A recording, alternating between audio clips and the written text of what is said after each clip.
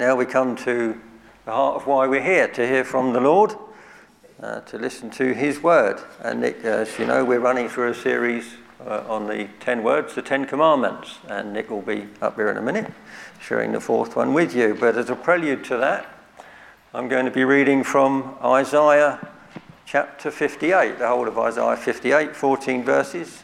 And this is on page 746 of the Bibles here. So if you want to follow it, or it should come up on the screen. And as Louise has just reminded me, there are some sheets down the front for those who want them, and dotted around the windowsills, as we normally do. Okay, so we read from Isaiah 58, and this is entitled True Fasting. Let's read the Lord's word. And it says this: "Shout it aloud, do not hold back. Raise your voice like a trumpet.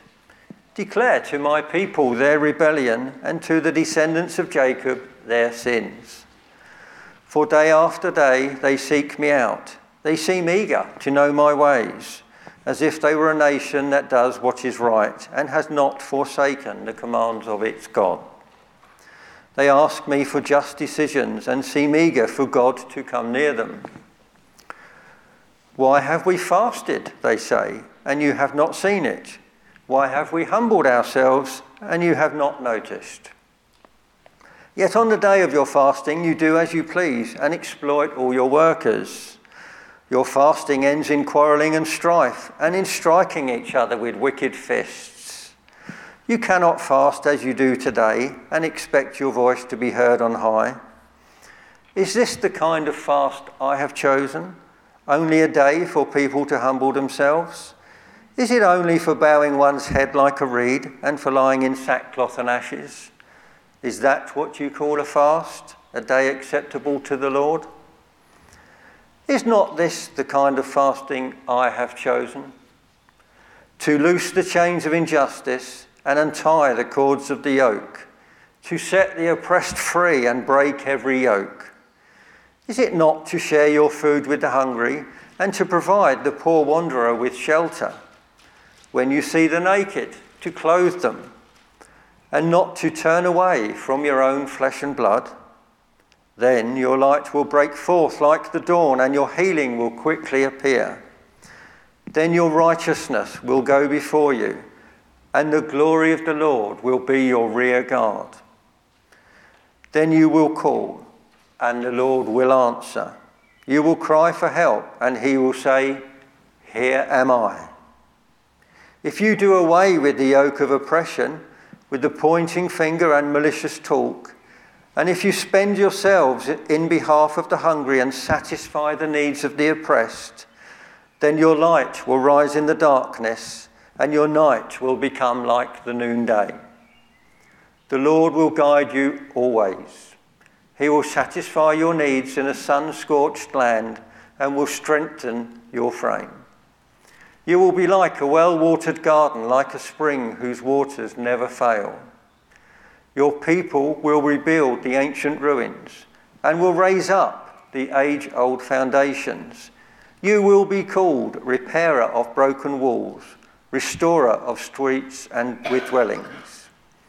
If you keep your feet from breaking the Sabbath and from doing as you please on my holy day, if you call the Sabbath a delight and the Lord's holy day honourable, and if you honour it by not going your own way and not doing as you please or speaking idle words, then you will find your joy in the Lord, and I will cause you to ride in triumph on the heights of the land and to feast on the inheritance of your father Jacob. For the mouth of the Lord has spoken." And this is the words of our Lord. Amen. Nick. Leaving, it's okay. Just Oh. I'll give it a go. Yeah, you can give it a go. Yeah.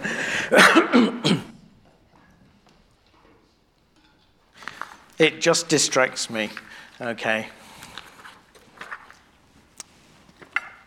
And these half-term days, they're just different, aren't they? They're just different enough to distract us and to feel a bit different. So let's make every effort to concentrate on what we're talking about this morning. And we're back in Exodus 20. Ian, I'm just going to read, take that other reading. Tony, can you check that it's recording? Is it being recorded? Hit that button twice. And let's read the fourth commandment, which is about the Sabbath. And it goes like this. Remember the Sabbath day by keeping it holy. 6 days you shall labor and do all your work, but the seventh day is a Sabbath to the Lord your God. On it you shall not do any work, neither you nor your son or your daughter, nor your male or female servant, nor your animals, nor any foreigner residing in your towns. Though Leslie pointed out to me, it didn't say anything about wives, but I'm assuming, but I'm assured that the wives are included. But gents, don't go there. For in 6 days, this is important as well, for in 6 days the Lord made the heavens and the earth, the sea, and all that is in them, but he rested on the seventh day. Therefore the Lord blessed the Sabbath day and made it holy. I think we need to pray. This is one of the toughest commandments to settle, and we'll see why in a minute, but let's pray. Father God, we recognize we're people of limited thinking and darkened hearts. We need your work amongst us by your Holy Spirit to help us see what is true, to be convinced in our hearts and be ready enough to put it into practice and overcome our own, Lord, in ourselves, just our laziness and actually our desire to keep things under our own control. Please help us as we study this morning. In Jesus' name. Amen. So how do you feel about the idea of Sabbath? Maybe, I don't know, maybe I'm preaching to the choir because you're all here this morning. The idea of kind of setting 1 day a week as holy to the Lord. Who is really excited by that? Give me a show of hands. Oh, I've got, that's great, thank you. Who finds that a massive turn off? You're not going to admit to that, are you? Okay. Well, actually, you've defeated my expectations. I expected that people would be so scared to actually go one way or the other that we get no hands up at all. So well done. You've already defeated my expectations. But we've got 3 questions, I think 3 key questions to try and get our heads around this morning. We'll spend more time on the first one, just so you know. The first is, does the Sabbath command still apply? Does the Sabbath command still apply? Are we called to give the Lord a day of the week as holy? Second question is, does it really matter? I think that won't take us very long to deal with. As one writer says, as goes the Sabbath, so goes the church. Can't remember where I read that, but it came across it in the week. As goes the Sabbath, so goes the church. So is then Sabbath potentially our biggest communal sin? Something we'll have to look at briefly. And then practically, what should we do? If you've read the little book, the 10 Words to Live By, then you'll see where some of the ideas come from. But we'll then spend just a shorter time trying to work out what we should do. So does the Sabbath still apply? Well, if you go back to the Savoy Declaration, and that is the Congregationalists' statement of faith written in the 1660s, it says this, and I know how much you love a little bit of historical language, and I know that it's the quickest way to make you glaze over, but stay with me, because we need to get to grips with this. Savoy Declaration, as it is the law of nature that in general a proportion of time by God's appointment be set apart for the worship of God. So they say, the writers say, it is in the very nature of reality that we should set aside 1 day a week for the worship of God. So, by his word, and I think here they mean the 10 Commandments, in a positive, moral, and perpetual commandment, binding all men in all ages, he hath particularly appointed 1 day in 7 for a Sabbath to be kept holy to him. They're really clear. They say that the Sabbath command still applies, and by the sound of it, it applies pretty much as it did in the Old Testament. And I don't know what was in the mind of the great theologians when they wrote this. They base it on the earlier Westminster Confession of Faith, which is a much more famous and well-known document. But the word binding seems wholly inappropriate to me. This is where I beg to differ with John Owen and other great theologians of history. Maybe it meant something different to them in their day. But so often this discussion, does the Sabbath still apply, is framed in this way: is the Sabbath still binding?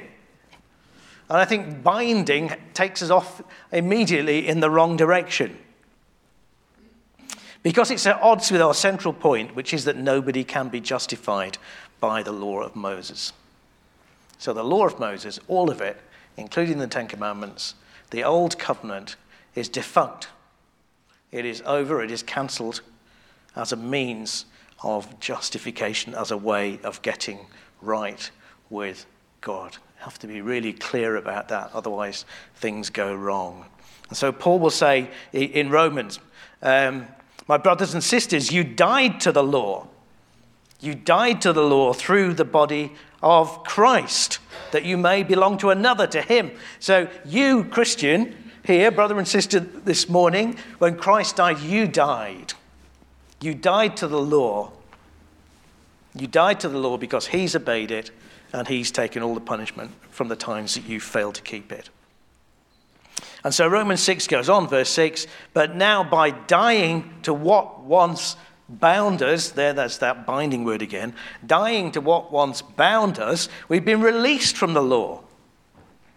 Do you hear that? So we've been released from the law so that we serve in the new way of the Spirit and not in the old way of the written code.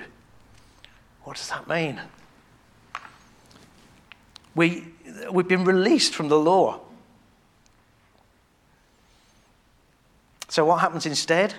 Well, the Holy Spirit comes and dwells inside us and drives us to do those things that are written in the law naturally and willingly and wholeheartedly as he makes us new and comes and lives beside us. And then our job is to keep in step with the Spirit. So I want to throw out this binding word. Okay, let's get rid of it and put it out of the discussion.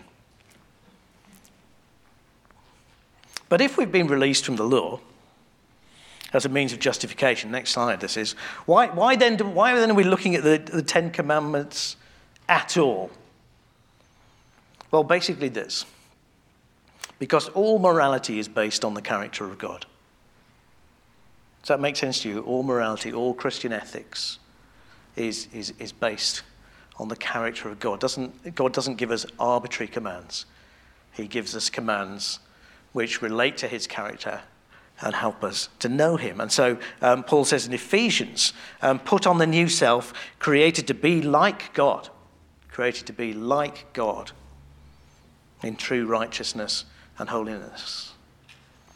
So godliness, morality, good ethics, right and wrong is to be like God. Be holy because I'm holy.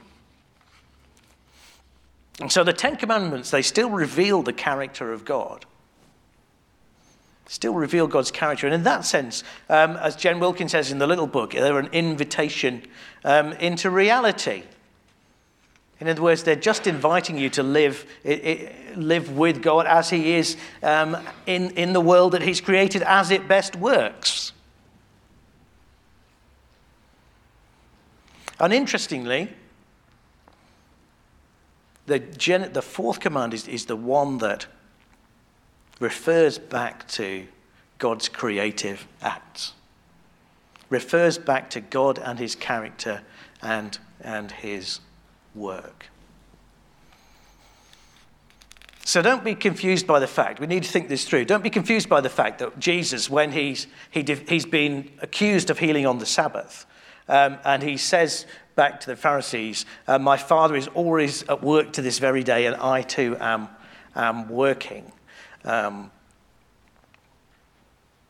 By that, Jesus is just showing that we can do good on the Sabbath. So don't be confused by that. Whether is God working or is God at rest? It's an interesting question, isn't it? He is still working. In a sense, God is working all the time. And for God, kind of rest and work are almost the same thing because it doesn't take him any effort. But God is always working. But when we say if morality is based on the character of God, follow this through, does that mean we can be always working? Because God is always working, morality is based on the character of God? No. No. Jen Wilkin, God alone requires no limits to his activity. To rest is to acknowledge that we humans are limited by design. We are created for rest just as surely as we are created for labor. So this is one area where we can't follow God in his character because he never tires, never sleeps, never slumbers. He's always working, and yet he's always peaceful and at rest. And we can't copy God in that. So what do? We do what he's shown us to do in Genesis, which is to take one day out of 7 to rest and worship him. An ability or an unwillingness to cease from our labours is a confession of unbelief, says Jen Wilkin, an admission that we view ourselves as creator and sustainer of our own universes. Did you hear that? An inability or an unwillingness to cease from our own labours is a confession of unbelief. It's an admission that we view ourselves as creator and sustainer of our universes. So the Sabbath then, it's not binding. Let's throw out the binding word. But it does reflect the character of God. Next slide. But sometimes, just to try and nail down this discussion, sometimes the law of Moses is divided into a moral law, in other words, and a ceremonial law and a judicial law. By the same kind of people who would have written the Savoy Declaration or the Westminster Confession of Faith. And they would say that the moral law is something that's a moral command and it always applies. There are ceremonial commands that are to do with priests and sacrifices in temple, and they all point to Christ. And because they point to Christ, then they cease to apply because they were a signpost. And when the thing that the signpost is pointing to has arrived, the signpost is no longer of any use. And there was a judicial law, which was how you maintained the nation, the country of Israel, and that no longer applies because the church is no longer a nation state. And that's okay. That's all well and good. But nowhere does the Bible or the New Testament make that distinction. It misses the point that we've made already, that the Old Covenant has been cancelled, all of it, the law of Moses. And where would the Sabbath fit? Where would you put the Sabbath? It's not a judicial law for governing the country, is it? Is it a ceremonial law? Or is it a moral law? I don't know whether you can catch the drift of that, catch the flavour of that. You see, we don't keep the Feast of Tabernacles, do we? We don't keep the Feast of Trumpets. You know, the Jewish ceremonial law, all those days that they kept, we don't keep the Passover. All of that has gone. Has the Sabbath gone with it? In some senses, yes, it was a ceremonial law, but it is also, I think, a moral law. In other words, it is a matter of right and wrong, whether you spend time with the Lord, whether you give him a day out of every week. Now, we need to turn to the New Testament. What I suggest to you now is just take a deep breath, okay? Poke the person next to you if they're looking a bit slumbery. I know this is going to, I know we're deep into trying to get hold of the Sabbath, but it's important. Giving you plenty to chew on today. What about the New Testament? Well, there are moments in the New Testament where it seems to suggest that the Sabbath has been cancelled. It's over. It doesn't apply anymore. So Colossians 2 is one of them. It's in the Bible study, which you're probably not going to do. I wrote it anyway for this week. It's there. Get your home group leaders to give it to you.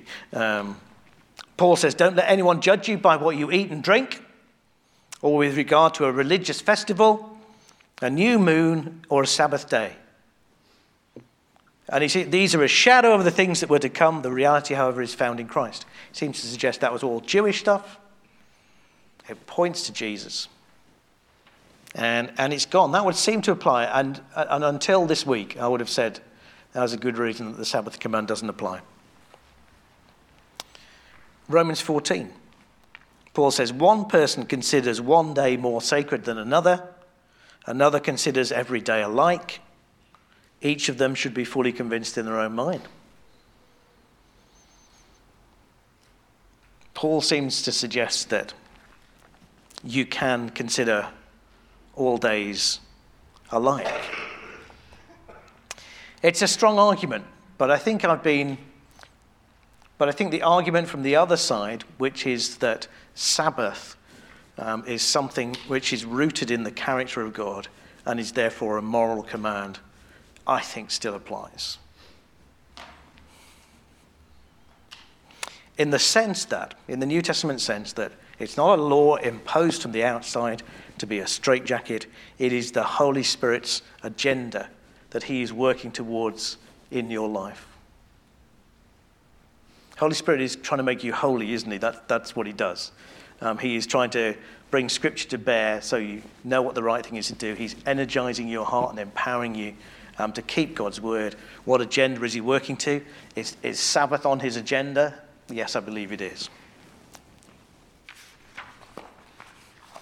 To try and sum all that up, Jesus says this: the Sabbath was made for man, not man for the Sabbath. Sabbath was made for man, not man for the Sabbath. I think, yes, we should still have a Sabbath, but it's made for man, not man for the Sabbath. It's not a whole bunch of rules made for you so that you can glorify it. The Sabbath, was made for you so that you can be well. So you can be well spiritually and physically and mentally well.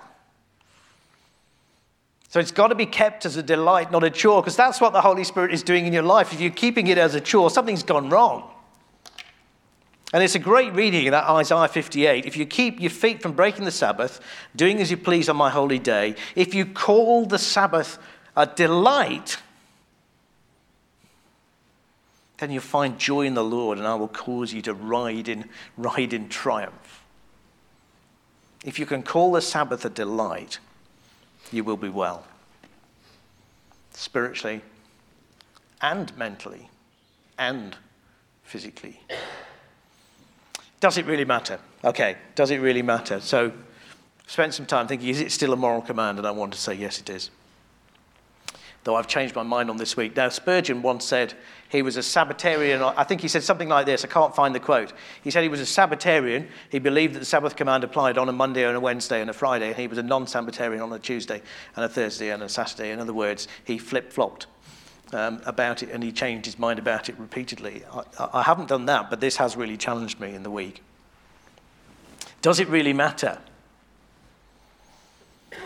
Why is it so hard to keep the Sabbath? Why is it so hard? If I said to you, give the Lord a day out of the week, it just would surprise you. I think it partly goes with age, because I think above a certain age, you remember Sunday being a special day of the week, and below a certain age, you don't. More than any other command, I think it strikes at our desire to be our own ruler. Other commands you can break, and you can break them without anybody knowing. Jen Wilkin again, she says, our natural inclination is to believe that we are keeping the world rotating on its axis. A mindset that feeds a ceaseless work ethic. Sabbath presses on that mindset. It's not merely rest that restores, but it's rest that reorientates. Reminds us that we're not God. That's one of the key parts of Sabbath. It's a reminder that you're not God, and it's not you who's got everything in control. It is God who's got everything in control. But if it's a moral command, if it's the right moral thing to do, then is Sabbath breaking the biggest area of communal immorality in our church?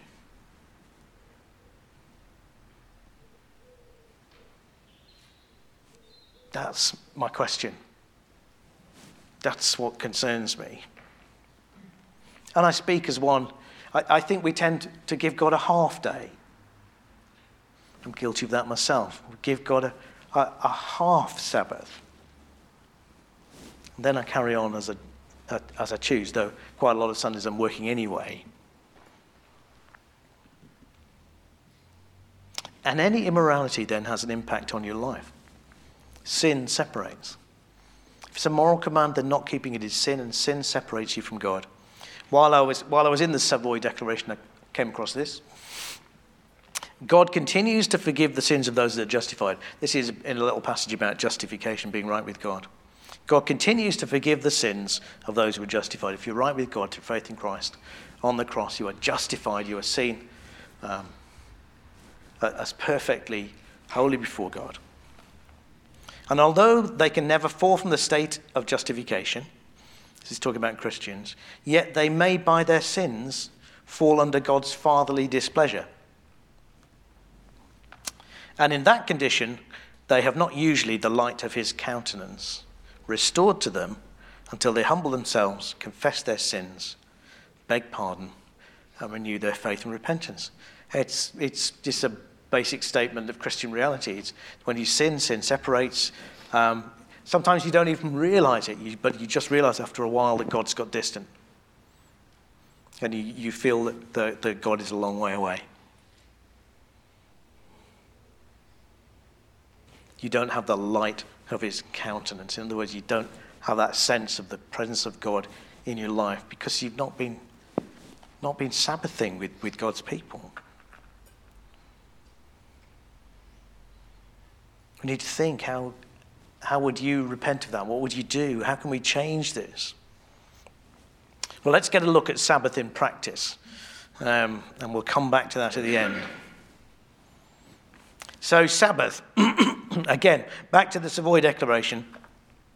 Sabbath is kept holy to the Lord when Christians, after a due preparing of their hearts, note, due preparing of their hearts, ordering of their common affairs beforehand, don't just observe a holy day of rest from their own works, words, and thoughts about their worldly employments and recreation, but also taking up the whole time in public and private exercises of worship and in the duties of necessity and mercy. That's what generations before us said was a Sabbath.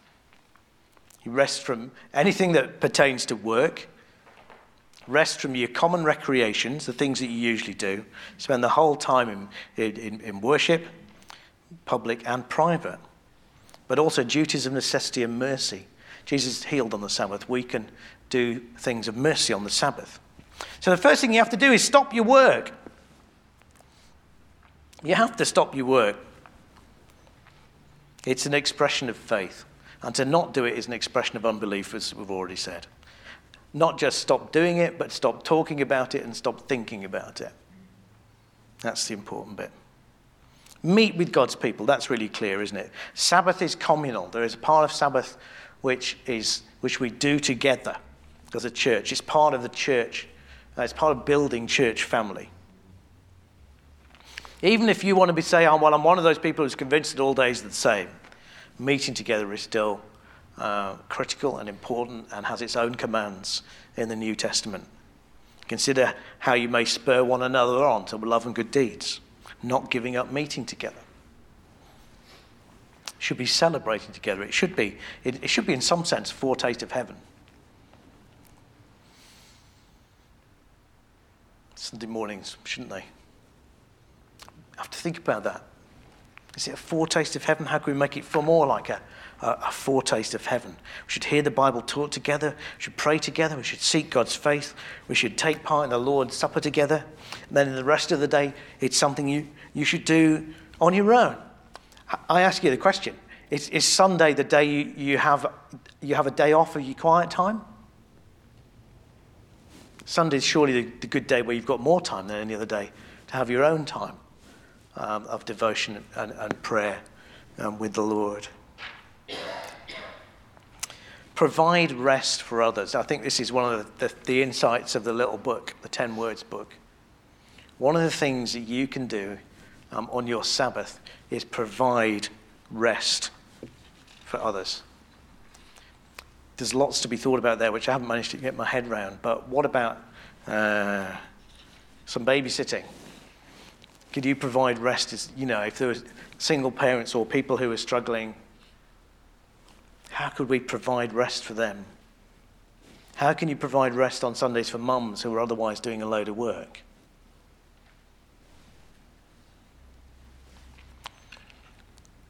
Should you not be, and this is a question I'm wrestling with, should you not be making other people work on a Sunday?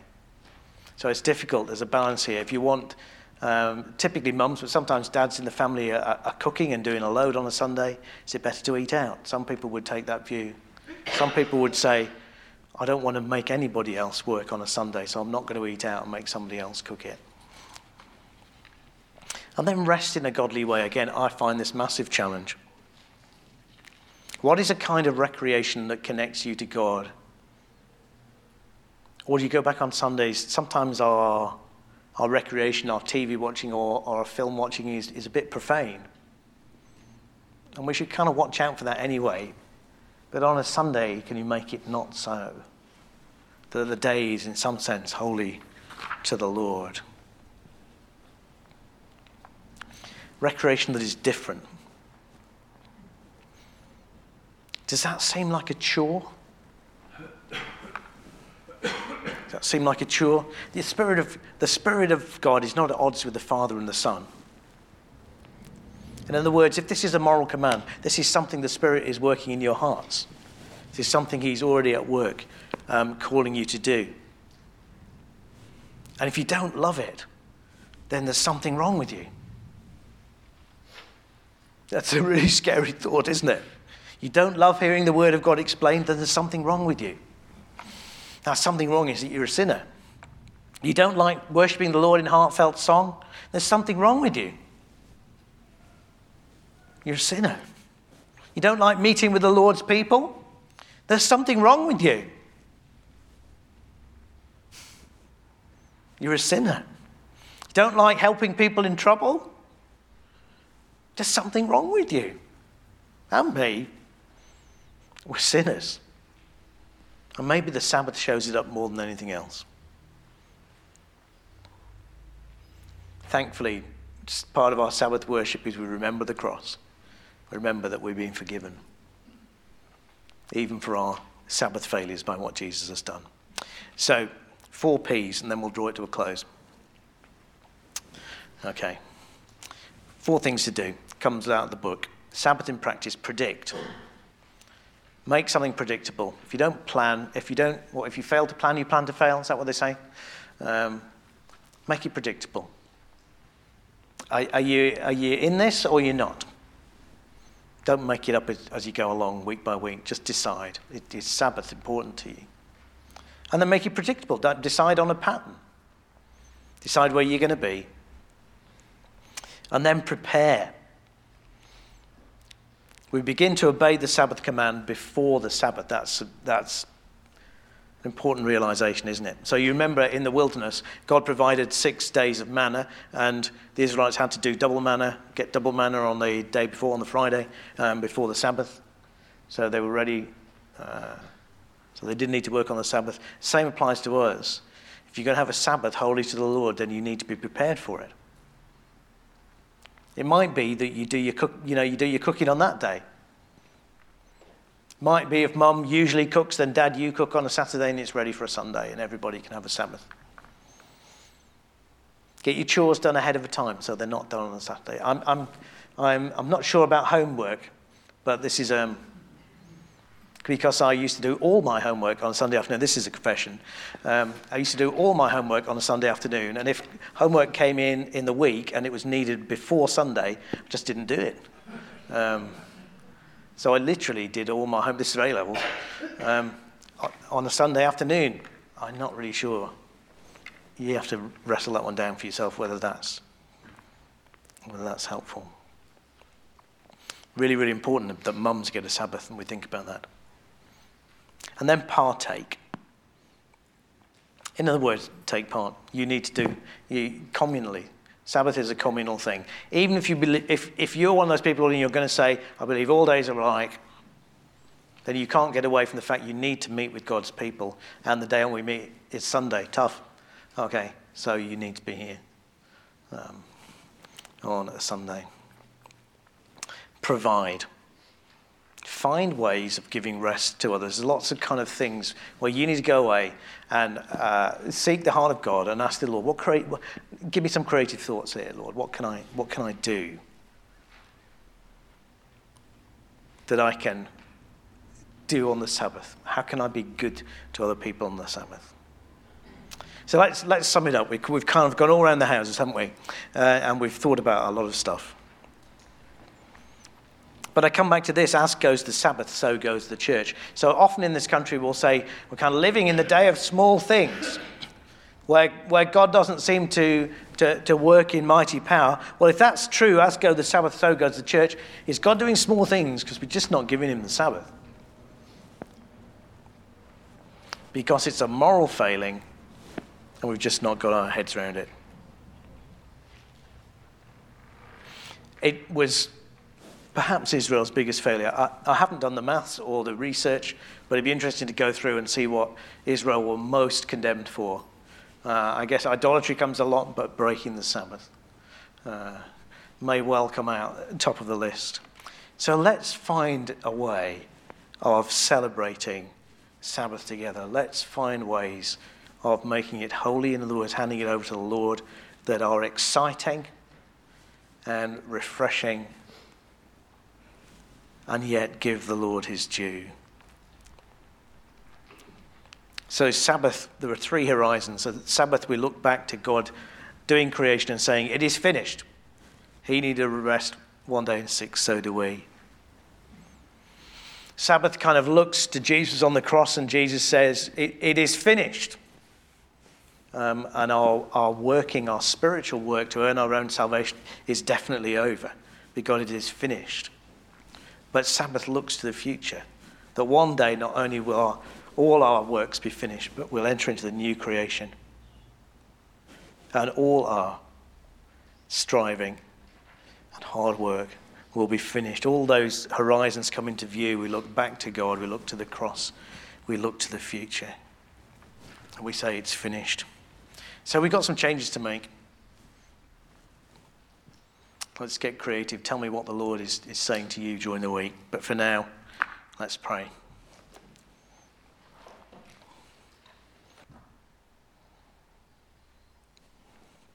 Lord, is this your call to us? Are we understanding you right?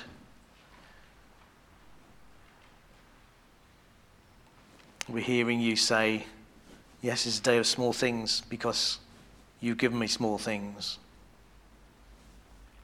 You haven't loved me with all your heart, and all your soul, with all your mind, and all your strength. And you haven't loved your neighbour as yourself, and particularly not with the way we've used Sabbath. Is that what you're saying to us, Lord?